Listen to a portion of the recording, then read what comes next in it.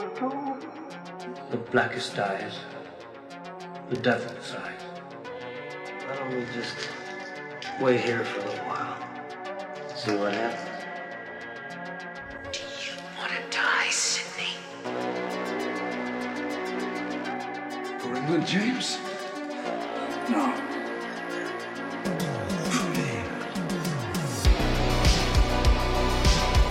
We all go a little mad sometimes.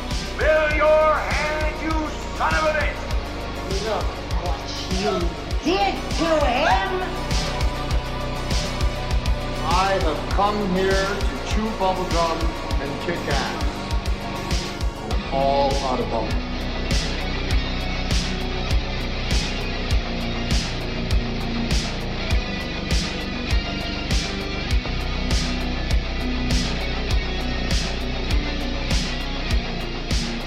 As you can see, Blood out here.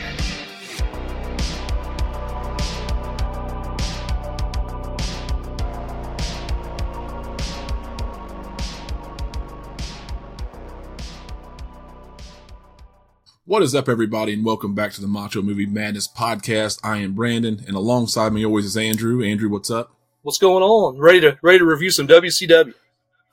Yes, some old school WCW.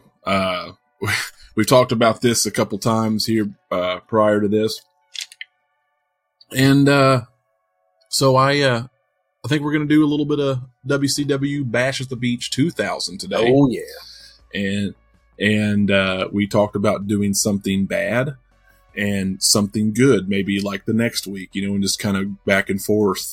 We've even talked about doing a maybe this month in wrestling history or something, because we're going to be looking at more old school wrestling or older shows than we will newer stuff, unless the newer stuff is actually worth talking about.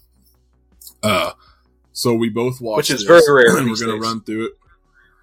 Yes, very rare. But the past were not without some bad wrestling shows and pay-per-views. WCW was a main proponent of this in the late 90s, early 2000s, right before it was sold to WWF. And WWF had their share in the early mid-90s as well. Just really rough around that time. We'll get to that, I'm sure, in the future. We both watched this show, and we will give ratings like we did for WrestleMania matches, show ratings, talk about it a little bit. Interesting enough, though, this wasn't complete gaga. Like, there's a lot. Yeah. But it wasn't a complete just trash show, surprisingly, for the Russo era WCW that we like to crap on. This was definitely a, and you'll find out by the end, but it's definitely one of those A+ for effort kind of shows, but maybe like a C for execution. At best. At best. But, it definitely could have been a lot better, definitely could have been a lot worse. We don't, and I'm sure there'll be times in the future where we'll have maybe more of a background to the show, or maybe some, leading up to stuff we know a little bit better. We might have something leading up to these matches, a little bit storyline for you. This time around, I didn't really have a lot. This time, it's been so long since I've seen that era of WCW. I don't have a lot of, we're going to talk about what we do have as far as the famous incident that happened at this show, but we don't have anything really much build other than, but if you've seen it or if you haven't, I recommend going and watching it, and they'll play packages and stuff. And my frame of a little bit of rundown. My frame of reference here is kind of blurry because this show happened on a Sunday, and the next Saturday I was getting married, so my head was not in wrestling so much at the time. Right. I saw a little bit of what was going on, but I wasn't keeping up with WCW as much. I've gone back and watched it retroactively, but so that's where I'm at. Watching it every week, I watched it every week at that point in time, but I can't. It's such a blur. That last year or so of WCW was such a blur for me. So many starts and stops and resets. It's insane. Yeah, there's a lot of. Yeah, and the new blood just didn't do it for me like the old blood did, and the old blood kind of trickled in and out around this time. And anyway, so we'll get into this. Bash at the Beach 2000 was a July 9th pay-per-view in Daytona Beach, Florida, which was the site 4 years prior. This is a little backstory that I do have, that Hulk Hogan, who would be in the show later, turned heel and joined the NWO for the first time against Randy Savage. So that's a little bit of history. You've got the birth of the NWO and kind of the death of WCW all in the same building. Yes. And this is interesting. Which Wikipedia is obviously an excellent source. But it says the attendance was 6,572. So I don't know what they could hold in that building. But, about 10. About 8 to 10 in that building. Okay. It's Ocean Center was the venue. So okay, not awful, but not great considering the height of wrestling at that time. So that shows you the company in its state, right? I think is what that kind of shows you, because you would have them packed to the rafters in that if it would have been 2 years prior, I think. Yeah. So we are going to move right along here. This is the pay-per-view that they've talked about. It was the last Bash at the Beach, for good or bad. A lot of interesting things happened in it. Well, a few interesting things happened here. And a little bit of controversy with Russo and Hulk Hogan and Jeff Jarrett.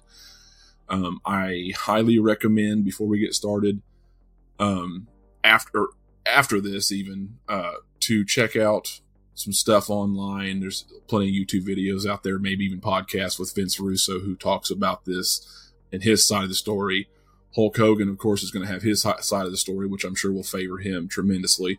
And Jeff Jarrett's got his new podcast with Conrad Thompson, and they go over what their angle was. So anyway, I recommend hitting all of that up for this, and we'll explain a little bit what we do know a little bit later. So before we get started, I know I keep holding it off. I'm leaving everybody in suspense. I just want to let you know that Macho Movie Madness podcast, I didn't really do this in the last episode, but I just want to remind everybody that when we do release them right now, it's going to be every other week, and we're hoping to get to one a week. You can find us now at pretty much every streaming platform for podcast platform out there. Pandora, iHeart, Apple, Google, Samsung, you name it, Spotify, we're there, and they're there day one. We got video episodes that go up on YouTube later, usually about a week or two later. But if you want to check those out the same day as audio, then you can join Patreon, and we will, in the Macho Movie Madness Patreon, we will have those available day one, and plus a couple of little perks. So anyway, I wanted to go ahead and remind everybody of that before we get started. Let's get started with the very first match of the night, which was Lieutenant Loco versus Juventud Guerrera, and it's Chavo Guerrero versus Juventud. And I gotta say, before the match gets started, we get the Filthy Animals, which by now I forgot all about the Filthy Animals. Yeah, Juventud. And Conan. Rey Mysterio with the horn. Unmasked Rey Mysterio with the horns. He was unmasked. Would they have Major Guns, or was that on the other team? I think that was the other team. No, Major Guns. Anyway, Private Major Stash. Guns was in there too, right? Private Stash, yes. Disco Inferno. Oh no, Major Guns was on the other team. I've got it backwards, don't I? Okay. Yeah, I think you do. Okay, well, that's what I'm saying. I'm getting confused already. So, but Disco Inferno in the Filthy Animals is, I forgot all about it, and hilarious at this point. So, that's funny. Conan was shooting a promo, doing his, normal shtick at the beginning before the match started. And Disco's out there repeating everything he says, really trying to get the hype going. And Ray's just back there just like, what are you doing? And just whole, you know, like, did you It's like the worst that? hype man ever. He's like, what are you... He's back there laughing. He's like, what are you... Hey. So like he would say something and then Ray would be like, hey, what are you doing, man? Yeah, boy. and Disc, yeah, he just kept going. I was a big fan of Juventud back in the day. I thought Juventud was pretty awesome. He was. I didn't like his ripoff of The Rock's character, and I never understood the juice thing. I didn't. I guess I didn't watch enough of that area to get that. But I didn't. Yeah, I mean, just as far as in ring work goes, he was really good. He was great. I noticed he dropped the people's elbow in this match here.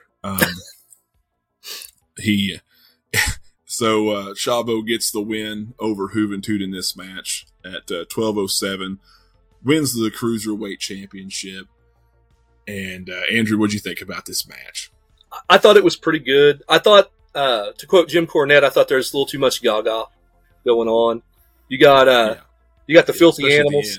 Yeah, you got the filthy animals coming back in masks, and then you've got Misfits in Action coming back in like Bill Clinton masks, and it really kind of overshadowed a pretty decent match.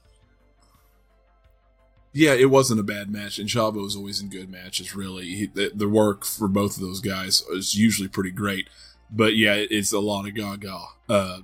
And of course, you know, the announcers playing it up, like, you know, the heel announcers, oh my God, who's these guys? And then Shivani's like, really? Like, obviously, this is the filthy animals in masks. Like, Conan's coming out with the arm wrap, you know, that he had on earlier. There's many times in the show where they go back to the announce table, and you see Tony Schiavone, and he looks like he just wants to crawl under a rock. What's going on at half of this stuff at various points throughout the show. Yeah, it's funny. I defended him because when he joined AEW, because I saw him, like, there's some shows where he just kind of sitting there leaning on a table, or like, you know, with his arms crossed and just, you know, doing his shtick, you know, ladies and gentlemen, this and that, and he's got his arms crossed like he's just bored and not professional. You know, of course, back in the early WCW days, in Mid Atlantic or whatever, he's got the mustache and he's, you know, just as serious as a heart attack. Yeah, and I'm like, you know, he wasn't always like this, but, you know, then you go back to WCW 2000 and he's pretty much just like he is now in AEW, just like, this is bullshit, so I'm just gonna go with it. I'm just getting paid, man. At one point later in the show, when the big incident happens, he's just got his face in his hands, like, what do we do with this? What direction am I supposed to take? Well, this? We're just all gonna. Yeah, we're gonna sit here and talk like a panel discussion here. I go, well, you know, this wasn't scripted, guys. This did not happen this was not talked about to us in our production meeting. Like, they're really giving it away now. Yeah. I mean, which they did. They spit on kayfabe like just crazy in this show. A little bit later. So anyway, that match, you know, the match overall was decent, like you said. A lot of gaga. It hurts it a little bit. I'd give it probably about 2.5 stars. Yeah. I really wanted to go 3. Could have been a little bit higher without the gaga. Yeah. I really wanted to go 3, but with all that stuff at the end, I had to go 2 3/4. So I thought the match itself was pretty good, and probably a little too much, you know, kicking out of finishes and stuff, but still pretty solid, decent opener. Yeah. The next match, Big Vito and Norman Smiley and Ralphus. Just a weird hardcore match for the Hardcore Championship, the WCW Hardcore Championship. I didn't like this one. I didn't like this one. I don't hate hardcore matches. And even back in the day, I loved hardcore matches. This has been right up my alley probably as a kid. But, you know, you got to also like the participants. Not that I don't like Norman Smiley to a degree, I guess. But it's just kind of goofy. Yeah. I didn't like the way that character looked like he was.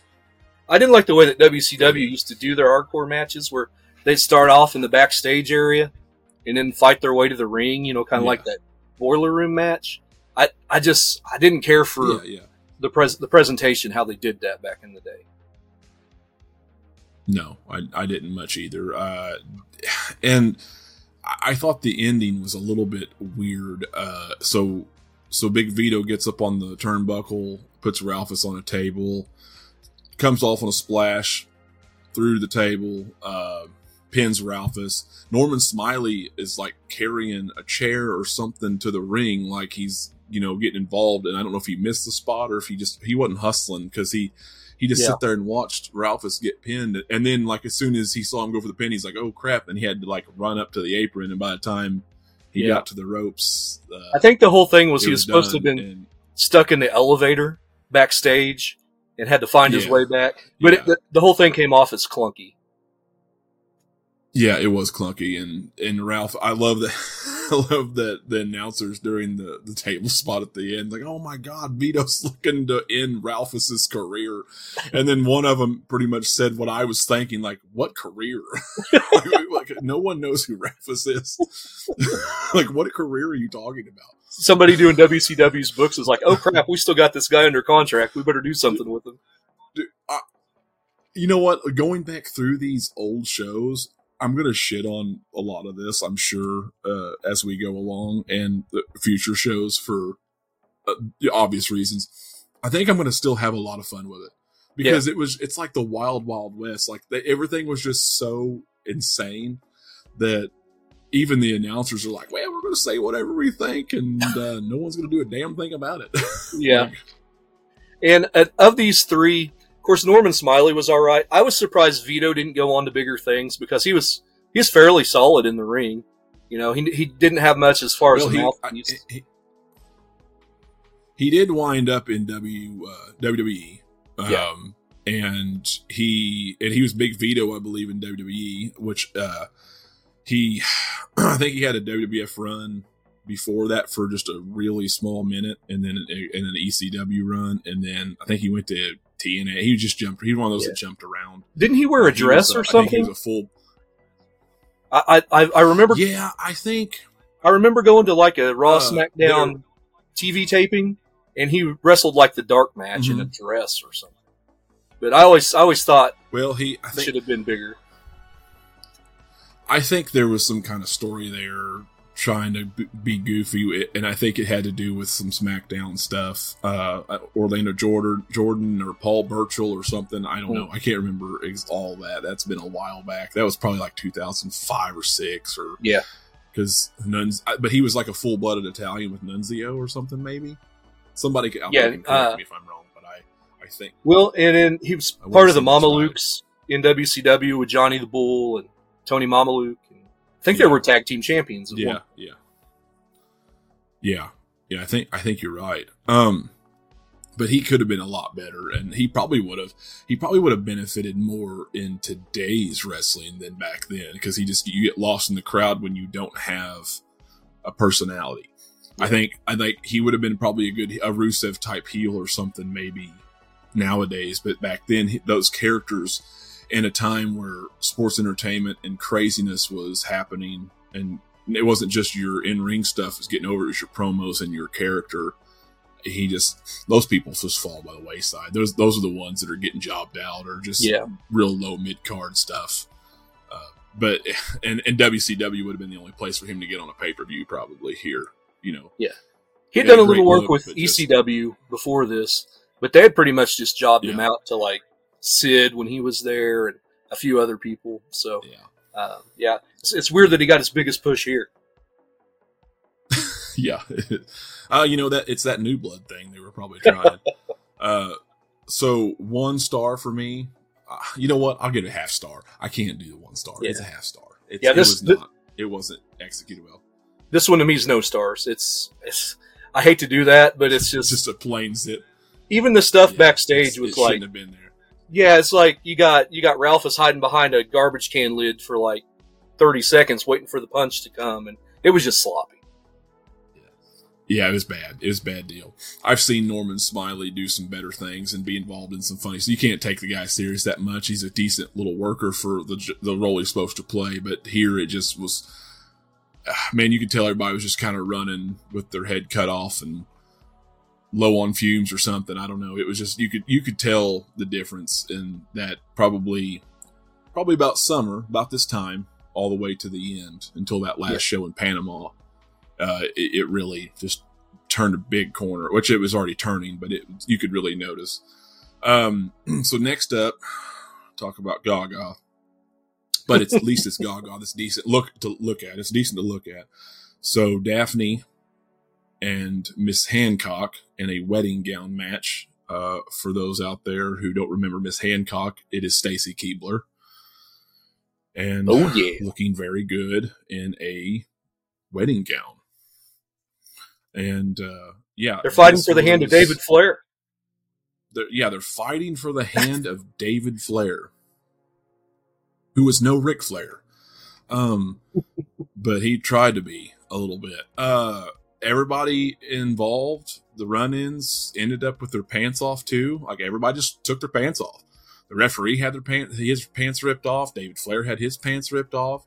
The other guy come out, looked around, and Crowbar. He's like, well, Crowbar. He's like, I'll just look around, and then he just like, well, I guess I'll take mine off too. And he was like playing the crowd with it, so he just dropped his pants, and the referee had his referee shirt tucked in his underwear.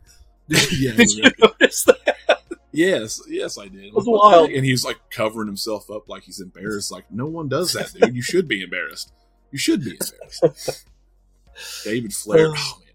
Everybody ended up getting cake in the face by the end of it. Like I said, you know what? And I will say that Stacy Keibler, at least at this time, pre-Dudley's, could not take a bump. Even just like that head bashing on the mat bump. Terrible.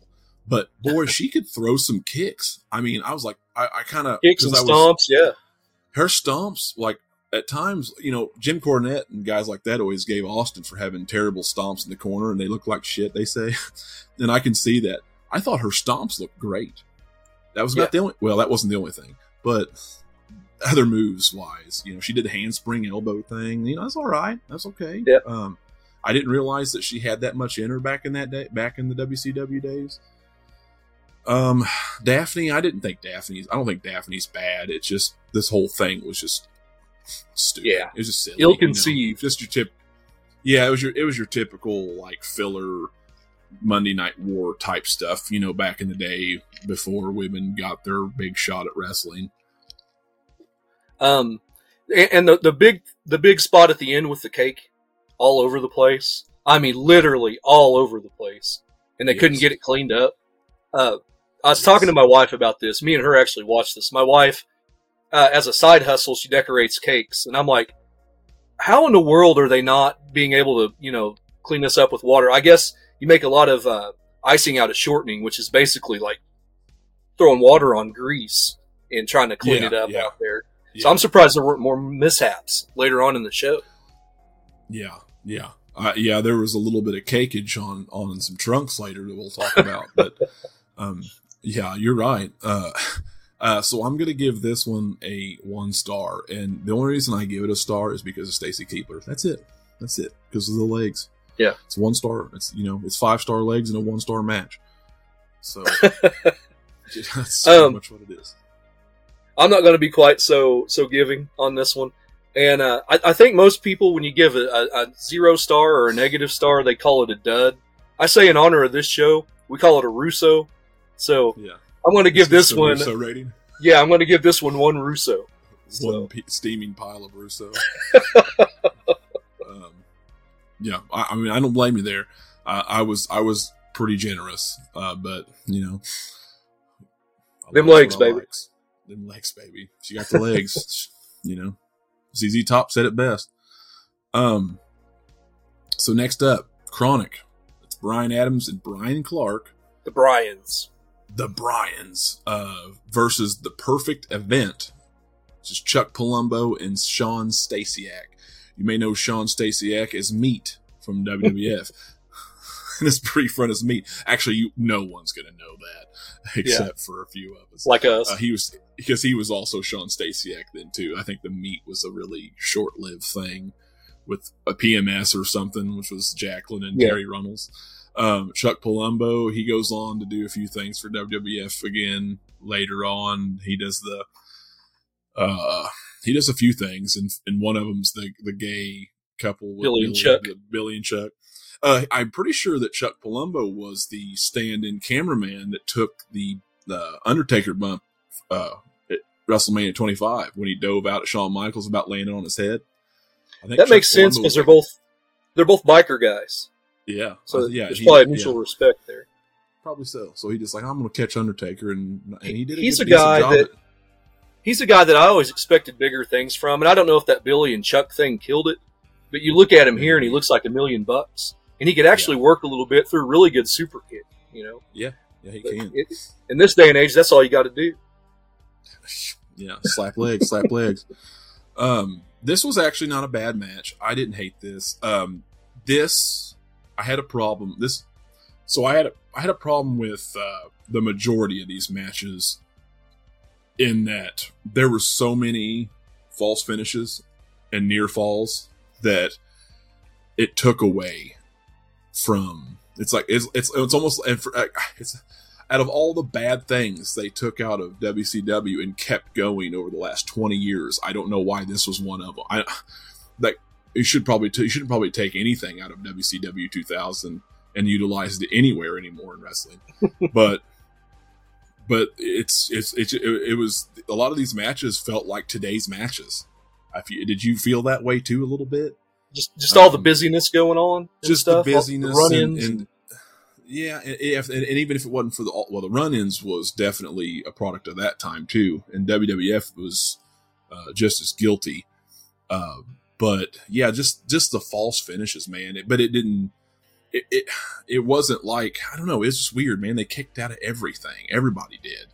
And there was a few spots where I was like, okay, that should have been the finish, because this guy won anyway, and I'll talk about that a little bit later. The ending of this match, this tag match, was a little goofy, because they hit the double choke slam on Stasiak, which kind of looked like a Wish version of Billy Gunn here with his big tall white boots, and his hair. He looked like Billy Gunn before Billy Gunn did in 2002 or whatever. Really, he was about 2 years early, and they hit that on that, and then Palumbo come in and broke it up, and then they hit Palumbo with they knock him out, and they hit Palumbo with the double choke slam, and then Stasiak, I don't know, something happens again. And they wind up. I think they wind up with Stasiak outside the ring, and then they do another finisher, which was a decent finisher, where one power bombed and then like it was a top rope neck breaker and power bomb, like the combo. Doomsday device, yeah, kind of, yeah. It was kind of like that for the win, and that was a decent finish. Yeah. But before that, just getting there was a little bit wonky for a minute. Yeah, I still like the match. I don't think it was the worst match of the night for sure. Not that it's saying much yet, but I'll give it a 2.5. Wasn't that bad. There was a lot to what you said there about kicking out of things. There was also a move that didn't get called because nobody knew what it was. Did you see the F5 in the match? Yes. Like 2 years before Brock Lesnar? I'm sure somebody out there in the comments is probably going to say some obscure Japanese promotion somebody had done that in, But, yeah, that's the first time I'd ever seen an F5 in, July of 2000. It's like, wow, where did he pull that one out of? It was a cool move. But, and go ahead. It was a pretty good match, as far as tag teams. This shows you how far the tag team division in WCW had slipped. You've got 10 or 11 matches on this show. You've got one tag team match. I was looking at, I'm like, am I reading that right? Is there one tag team match on this entire there was. And it was okay for what it was. It could have been a little hotter, Yeah. I don't know. Overall, I'll give this one a 2 out of 5. It was decent. Nothing to write home about, but decent. One thing I really did listen to the crowd, because that was one thing I wanted to do, just to kind of see what people thought of the show back then. And, as long as there was no piping business, they seemed to dig most of it. Yeah. That's one thing about a lot of WCW fans back in the day, or wrestling fans in general. If they supported you, they supported you. It was, a lot of people supported that company a lot of people left, but a lot of people still supported it all the way to the end, and were pretty diehard WCW to the end. Some of these guys got pretty decent pops, and Chronic, I think, got a good reaction for the most part. There was a scene where Bryan Adams military pressed, I think it was Stasiak, over the ropes onto Palumbo outside, and I thought that was a great spot because I mean Stasiak's not a slouch. Was it Stasiak or was it Palumbo? Yeah. I think Stasiak. Yeah. So like I said, Stasiak's a pretty beefy guy, and Bryan Adams is a big guy. They were all big guys. Pretty meaty, you might say. Yeah, I'm sorry. That was good. Yeah, he's pretty meaty. Yeah. So yeah, that was a good spot. I thought I was pretty impressed with that. And that was the one where Palumbo got up and had cake all over the back of his tights. And didn't notice it till later in the match. He's like, "What is this? Yeah, what the hell is this?" So I don't think we mentioned it yet. Chronic beats. I think I might have earlier. They got the win with that power bomb combo, neckbreaker combo. I did say that earlier. For the tag team championships, WCW tag team championship. Okay, match. So next up, I believe, was Chris Kanyon versus Booker T. Yes. Booker T was starting to get really hot about this time. People really start getting behind him, which I mean, they've been behind him because of, Harlem Heat and all that, but he was starting to get a big singles push around this time. And Chris Kanyon was doing the DDP gimmick, the DDP knockoff gimmick. Thought that was kind of interesting. I forgot about that. Yeah, he had a mock-up of his book, and it was so thick that they could put a brick in it, and you couldn't tell the difference. Even his look, his music, his the diamond cutter, the canyon cutter, or whatever he was calling it. He actually beat Booker T with a little bit of help from from Cat, Ernest Cat Miller. Didn't he help him out, or somebody? Who else helped? Oh no, it was Jarrett at the end with the guitar. Yes, thank you. Yeah. That's right. Yeah. That's right. He gave Jarrett a good guitar shot, which I guess in hindsight makes sense. This was another one of those matches that was pretty good, but yeah, there was still too much gaga, too much stuff. Yeah. Too many moving parts. A lot of run-ins. In this. And I also noticed throughout the night that everything was like no DQ, basically, or not getting called. Yeah. There's a lot of stuff, a lot of weapons and things being used, and nothing was getting called. I'm like, when did this become a no? No one said anything about a no DQ. ECW all of a sudden. It's just everybody was just like, hell, just go with it. It's fine. Speaking of, it doesn't. We don't need to explain it. It's just booked that way. There's a spot earlier in the match where Booker T picks up the book, and then the brick falls out, and it ends up back in the corner. Kanyon picks it up, doesn't feel the weight difference, and clocks Booker in the head, and he sells it. The same. Yeah, and then he kicks out, and Canyon's like, "What the heck?" Like he never any the wiser that the. And that's when I really started noticing the false finishes in this. Like they started heating that up. Yeah. But this match is probably my second favorite match on the show. No, I'll say it's my third favorite match on the show. I like that first one quite a bit too. But I thought like this was a missed opportunity where you see where they went at the end of the show with who they went with and who interfered. Jarrett interfered at the end of this match. And you've got Kanyon picking up a clean win over Booker T. Rational booking would say Canyon's probably in line for a title shot somewhere down the line. Yeah. And yeah. I don't know. I didn't watch it religiously, but I know they never did a pay-per-view or anything. That's booking 101. Kanyon should get the next shot, but they didn't go that way. And that's kind of weird to me. Yeah. Well, like I said, I don't think they had a lot of forethought because there was a lot of people with creative control at that time. And, other people were like, well, there's nothing we can do about it, I guess. For some reason, WCW gave them contracts where they have full say. What the hell? Anyway, so next is, do we rate this? I don't. We need to rate it. Yeah. Okay, so I'm gonna rate this one probably I'll probably give this about a 3. I thought this was an okay, fun match. Yeah, I'm gonna rate it tied with the opener, 2 3/4. I want to give it a 3. There were some spots that were just, kind of clunky. Yeah, and I don't mind the interference given what we get later, and we'll go over that. Real quick before we move on to the next match, I mentioned the Cat, Ernest the Cat Miller, and I forgot he was the commissioner at this time, playing commissioner, just goofy. He came out and got involved in in one of the matches, and I don't know, it was goofy. Not big on that whole thing.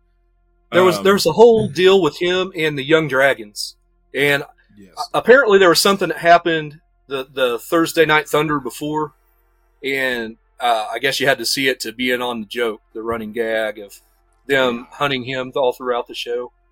Yeah. But there's also another part that pertains to this match where Jarrett kept bringing the fat lady in because she was gonna sing when Hogan's career was over. Was that where you were taking this? Yeah, well, that's eventually getting there. Yeah. Yeah. And so he kept telling the Cat, "I'm going to screw with your show," and then he comes in the very next match and smashes Booker and costs him that match with Kanyon. So that's where all that came from. The fat lady will sing tonight, buddy. Gosh, that was kind of goofy too. I forgot about the fat lady. Yeah, the fat lady. And then Mike Awesome hitting on the fat lady. Yes. God. Yeah, the only part I did find funny about the Cat Miller and the Young Dragons was the guy who was holding like a little leaf up. He was holding that like part of a palm tree up, basically. Looked like and he was just kind of holding it up to his face, but he was standing right there. And Ernest the Cat got to be a ninja. Walks by. Yeah, he's walking by, and the guy's just kind of looking. Something you'd see in a Leslie Nielsen movie or something. So speaking of Mike Awesome, that's the next match. Mike Awesome versus Scott Steiner. So there's no disqualifications, but this match ended disqualification. Right. Like it just we're not going to call it until it's time. I guess. You guys can low blow each other, hit each other with chairs, do whatever you want, but oh my God, they were low blowing the shit out. God, this whole night was just low blows after low blows and bells and chairs, and kicking out. I guarantee. Kicking out. Oh my gosh! I guarantee if I don't see you from behind and you come up and hit me in the nuts from behind, you're going to be able to get a 3 count on me. There's no kicking out. Yeah. There's no preparedness there. Yeah, it's definitely happened. Mike Awesome. Forgot about Mike Awesome, actually. All right. He's not awesome, in my opinion, but he's not bad. Love Scott Steiner. Scott Steiner was coming into his own these last couple years here, 98 through 2000, getting the goatee with the blonde hair, and he was a big part of WCW around this time, as far as main event goes or big storylines and stuff.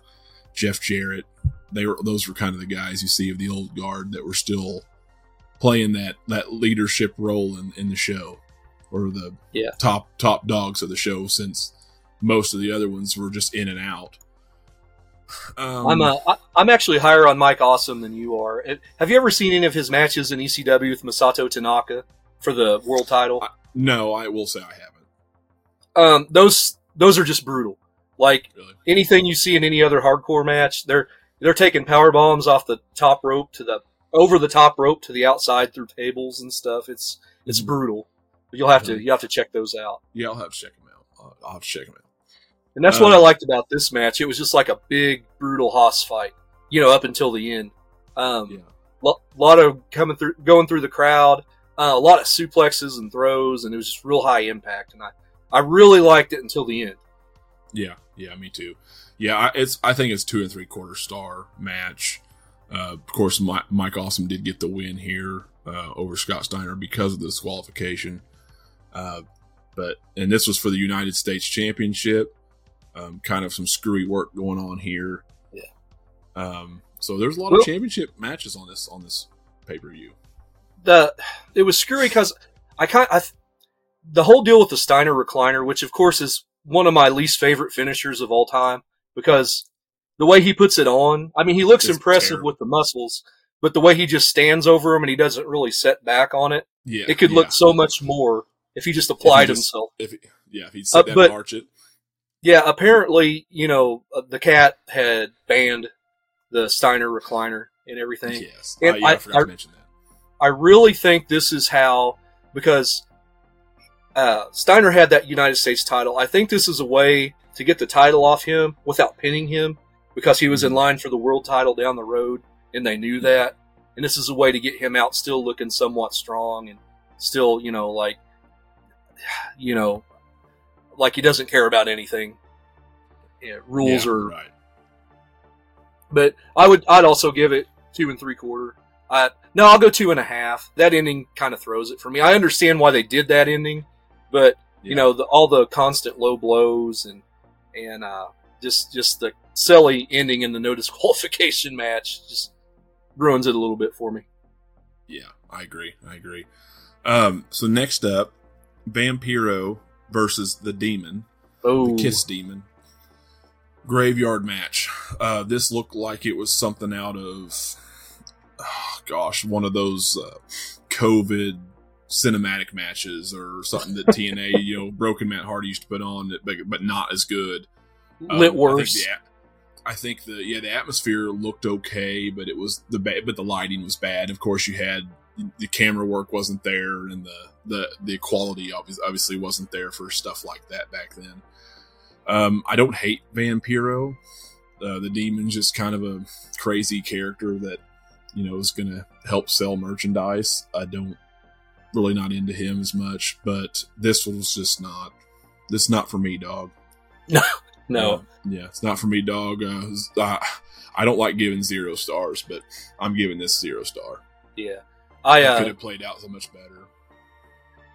I can honestly say I've never seen a Vampiro match that I've liked. He's a cool looking character, but I don't think he's much of a worker. And we were just talking about Mike Awesome. I remember I used to trade tapes and stuff on the internet, and so I'd get all these weird promotions. And so I was watching MLW one time, and you've got a world title match. I think it's Vampiro and Mike Awesome, and you think that would be a good match on paper, and he's not a good worker. He's got to be the ring general in that match, because I don't think Torborg was basically a rookie, right? Didn't he come in like the year before? I don't know how much independent work he had done. It was like 99, yeah, I think so. Yeah. I don't either. When Kiss showed up on Nitro. This one gets 1 Russo for me. Yeah, for sure. Then there was, we'll just go ahead and get out of the way now. I think there was something on the show a little bit later where Vampiro comes back out. He made it back from the graveyard. He defeated the Demon, and then there was some kind of shenanigans where he gets, like, I guess, what was it, beat up and put in a coffin or whatever by like 20 stings. By a gang of stings and sting masks. Played up that Sting might be in one of those, those people or so. I don't know, but no Sting. They were all in masks, so you couldn't tell. Yeah. The one guy with the long hair right there was right there in front, kind of looked like it, but yeah, it was just not good. Not good. Moving on. So Shane Douglas versus Buff Bagwell. Okay, so I like Buff Bagwell. I don't love him, but I like Buff Bagwell. Okay, he's got an all right gimmick here for this time frame, and he's not really that bad in the ring. He's been around for a while at this point, probably 10, 12 years at least, right? As Marcus Bagwell. And still looks young and good in this match. Shane Douglas looking a little older, but still in really good shape. I don't think the match was great, but I don't think the match was good. Or I don't think it was bad. It wasn't bad. I still can't give it more than a 2 point, probably 2.25. Yeah. I think it was an okay match. Of course, you got some hooey at the end with Tori Wilson. Tori Wilson. Who also looked good. I can't give any points for this match just because she looks good, though. I already did that for Stacy Keibler. I have to draw the line and be, I gotta. Anyway, definitely. And there's that wonky finish with Tori where she lays one on Buff, and it's all a swerve, bro.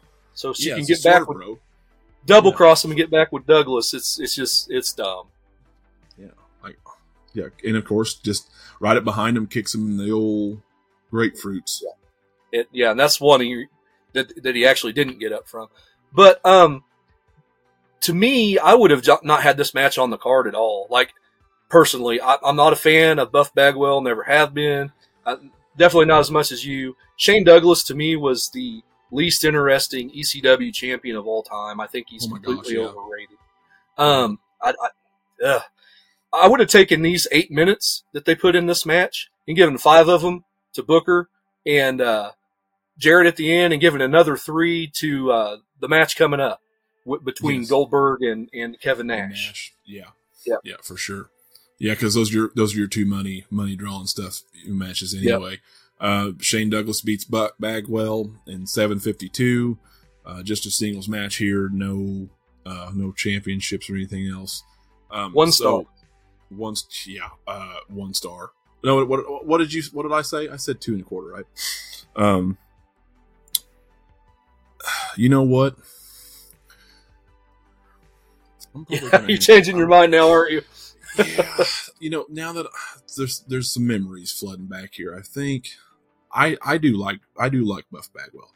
I don't think Shane Douglas is that bad in the ring. I think he's all right. I don't think he's great. I do agree about the overrated ECW champion thing. But yeah, 2 1/4 might be too generous. I'd probably drop it to a 1.75. Yeah. I think I'm still upset. Like, he got hurt. Shane Douglas got hurt in like May of '98, and they kept the ECW title on him that entire year without him making a defense, and it was just, they made Taz like the interim FTW champion or whatever. And it's just like, man, you got RVD who's so hot over here. It just, and Taz, it made no sense just to keep it on him so they could get that Taz Shane Douglas match. But I digress. That doesn't sound interesting at all. Anyway, so next up is what the big where the big controversy starts of the show. This is for the WCW World Championship match. They said throughout the night they weren't even sure if Hogan was going to show up or not, because he didn't want to face Jarrett or something weird. I mean, real storyline was he didn't want to drop the belt he didn't have the belt. He didn't want to walk out of there without the belt. He wanted to beat Jarrett for the belt and have the belt back. Russo claims that his idea the entire time was to make sure Jarrett won so he could give it to Booker. That was the deal. That Hogan was not by any stretch of the imagination. He was not walking out with that belt that night, no matter what. He said, and he even said that he was willing to do whatever it took to make Hogan happy, as long as the outcome, whatever kind of fuckery they needed, whatever. But as long as Hogan did not walk out with that belt, he didn't care what they had to do to make him look good or whatever. That's what he claims. I don't know what everybody else claims. I know that I think Jarrett was pretty disgusted about the whole thing.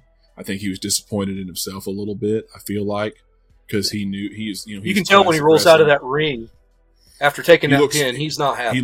He's not happy. He looks mad and pretty disgusted that it had to even go down that way. I don't think he was involved in the process. He didn't really even know what was going on until Russo claims that he didn't know until after he called him, I think, or told him what was actually going on. So he gets in there. Now, what they come up with, I guess, is Hogan was going to walk out. It's going to be a worked shoot. And then Hogan was going to walk out. Jarrett was going to lay down and take the pin. He was going to get the belt. They were going to do this thing where Hogan says something to Russo about, the shape of everything, which he does. And that was going to be it. And they were going to figure something out for later. And he was supposed to call Hogan after the fact, I guess, for to figure that out, right? To see what's next. Now, what happens was, this is all just Russo's side, but he claims that he didn't call Hogan, and he was busy with the show with Nitro, and I guess Spiegel, who was the head? Brad Siegel. Brad Siegel, thank you. So Brad Siegel he claims that Brad Siegel told him at the time that Hogan was too expensive. We didn't want him on the show. We can't pay him. This is to the point where we can no longer afford Hogan. Don't call him back. And he said he probably should have called him back just because he gave his word, but he didn't. And also he also cut a promo on Hogan a little bit later after the whole thing, which Hogan supposedly didn't know about, and then ended up, between that and then everything else, ended up suing him for defamation. Ended up suing Russo. So he comes out there. Everybody's probably gathered by now. Hogan comes out. Jarrett lays down. Hogan acts all pissed. Russo throws the belt in and says, "Here you go," and walks out kind of pissed. And then Hogan, to make sure he didn't get any on him, he pretended to be mad about it and said, this is why the company's in the shape it is, because of all this bullshit right here. And just disgusted with everything, he still puts his leg on Jarrett's chest. He just steps on him and pins him. And then just shaking his head and walks off. And then, like you said earlier, Jarrett rolls out, absolutely pissed and disgusted, takes off. Then Hogan takes off.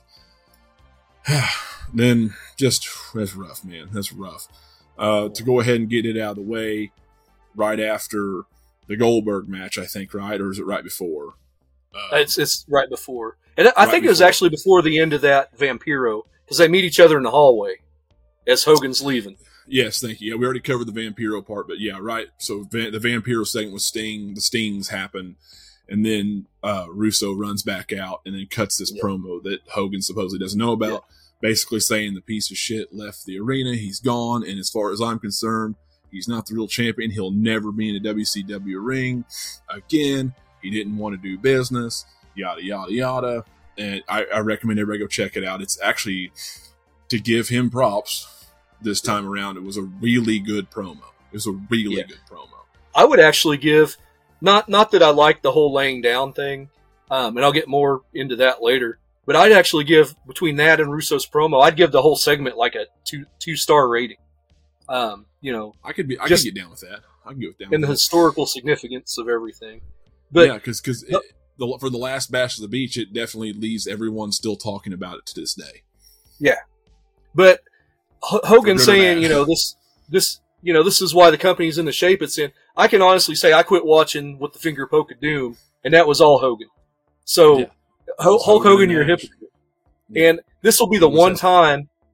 There's probably some things we haven't heard, but this is the one time you will see me side with Vince Russo on something. And it's very rare. I hope Jim Cornette doesn't come out of the ether and just smack me with a tennis racket for saying that. He probably will. He'll probably get you in your sleep. I totally side with Russo on this deal. That whole whether his story was even that don't work for me, brother. It's famous. Whether even half of Russo's story is true or not, it doesn't really matter. I'm still on this side, man. This is a lot of garbage, a lot of hooey, and just shameful. And Jarrett knows it to this day. He talks about it. But I agree. I'd give it probably about a 2 stars because that's a masterful promo for real. Whether that's really, was known by Hogan or not, doesn't really matter. But Hogan never set foot in the company again. So that was, one of those things. Then he went on to say that he's there because of people like Booker and Jeff, and that they work their asses off. They're always there. They don't cause trouble like that. And so Jeff Jarrett's the real champion still. And he's going to face Booker tonight because they both deserve it. They both work their asses off.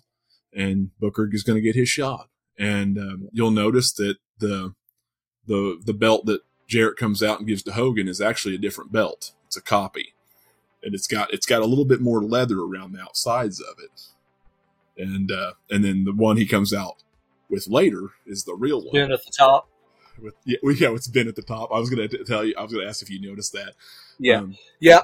I've also heard. I've not been to Hogan's surf shop. I've driven by it on vacation in Tampa, but I should have stopped. I guess. Yeah, he's got that. I can't remember who I heard that from, but that copy of that belt is in his shop. Well, Conrad and Jeff Jarrett talk about it on the podcast. Maybe that's where I heard it. I bet it was, because I do listen to Jarrett just a little bit. Yeah, I do too every now and then. So next up, Goldberg versus Kevin Nash. This is a singles match for Scott Hall's WCW contract. And if Kevin Nash wins, obviously Scott Hall is saved. And if Goldberg, who's pretty much playing a heel at this time, which is kind of weird, but he plays the heel at this time, if he wins, then Scott Hall's gone. He's terminated.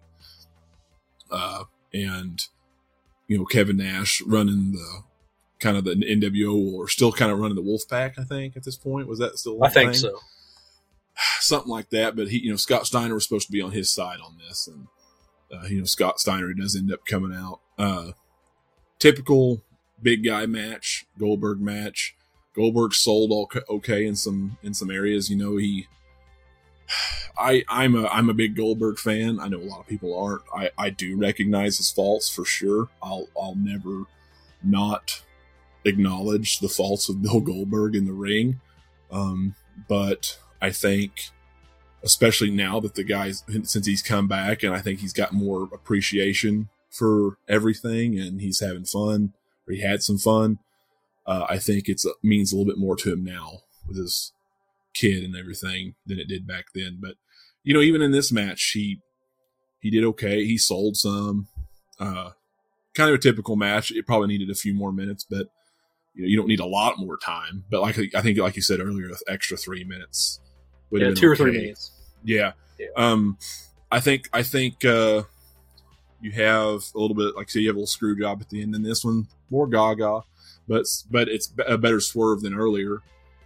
Scott Steiner actually turns on Nash and sides with Goldberg, and they hook up, which I don't even remember, which I think would have been a cool little tag team. I don't think it lasted, but that'd be a pretty cool little tag team for a minute. Yeah, for sure. There wasn't too much to talk about in this match. Worst looking jackhammer ever. He's got those long, lanky legs trying to get him up in the air. You can't do it. I mean, but you know what? I've seen Paul White do it. Big Show did it with him a couple times. He got him up, and Paul helped I give it a star and a half overall. Yeah. Like I said, I don't think it had enough time, and it was a little bit sloppy. I'll probably give it 1 3/4. I don't mind the swerve here, even though that we've already been. It wouldn't have been as bad if the Gaga before this in the show wasn't so plentiful. The spear looked all right, like it always does. Yeah, like you said, jackhammer, but he's dealing with Nash here. Some of those bigger guys, it's hard for him to do. Some of those guys are athletic enough to help him out, and some of them aren't or won't. But a nice little surprise. And I don't know. I don't remember the ins and the outs of the business and in the context of everything around it going on from back then. So I think as an old fan coming back and watching this, I'm like, oh wow, Scott Hall's he's gone. It's like they actually went through with it, because you do something like that nowadays. You're like, well, who's winning? It's all at work, baby. But like I said, I don't remember. Scott Hall might have been out because of alcohol or drugs or some injury or something at the time, and it was just done, which is very possible. He actually showed up for a couple of ECW shows in the fall, so he was gone, completely gone. Oh, he was gone. Yeah. It's okay. Just typical. So moving on, we get to Booker T versus Jeff Jarrett. And this is probably my favorite match of the night, I think. Yeah. It's the best match of the night. It's the best match of the night. The guys did a great job. Do I think they absolutely tore the house down? No, but it was really good. It reminded me of like an old school Raw main event. I don't think it had quite enough time to be like this epic fight, but something with The Rock or Foley or something where they gave like 15 minutes to. and they used they used their time as wisely as they could. Yeah. Booker T already had a match earlier in the night, but he still goes, does another 13 minutes, a little over 13 minutes here. Without all the confusion and weirdness, earlier, this might have been an even bigger moment for Booker, but it's still a big moment, and he beats Jarrett. With, there's some gaga in it here and there, but I expect that. A lot of kickouts, whatever. I give the match a 3, though. I actually enjoy the match. And a good first title win for Booker. Yeah. Even I'd give this match, I'd probably give it 3 1/4. I really enjoyed it. After all the junk we'd seen, it was a real good palate cleanser for the end of the night. It was, like I said, considering everything. It was nice seeing the fans. Did you see the fans when Booker, even whenever Russo announced that Booker was going to be in there, did you see the fans pop like during that promo? And then when he finally won it and the crowd just came up, they were ready for something. That's one instance where Russo was 100% correct. I don't think Hogan would have got him that pop at that point in his career. Oh, no. And Hogan got a little decent pop there when he actually showed up and did his little speech there to Russo. But I think when everybody kind of realized what was going on, they're like, well, at least we don't get completely gypped out of a match here. Lowest point of the night, definitely the graveyard match. The wedding gown match was kind of too, other than Stacey. Hardcore match. The hardcore match was pretty gaga. High points of the night. That first opening match was good, even though it had a lot of gaga. And as a kid, I loved Goldberg, so I would have been like all over it. But and I like Kevin Nash too. But that main event really wrapped it up, and that tag match was all right. So yeah. I'd say what I said at the beginning. Overall, about a C plus. Yeah. Decent effort to get out of all the Hogan nonsense. Yeah, I would even throw in the Steiner, as bad as the finish was, the Steiner Awesome match and the Canyon Booker match as being pretty decent. Yeah. There's like 5 matches there on that show I like quite a bit. Yeah.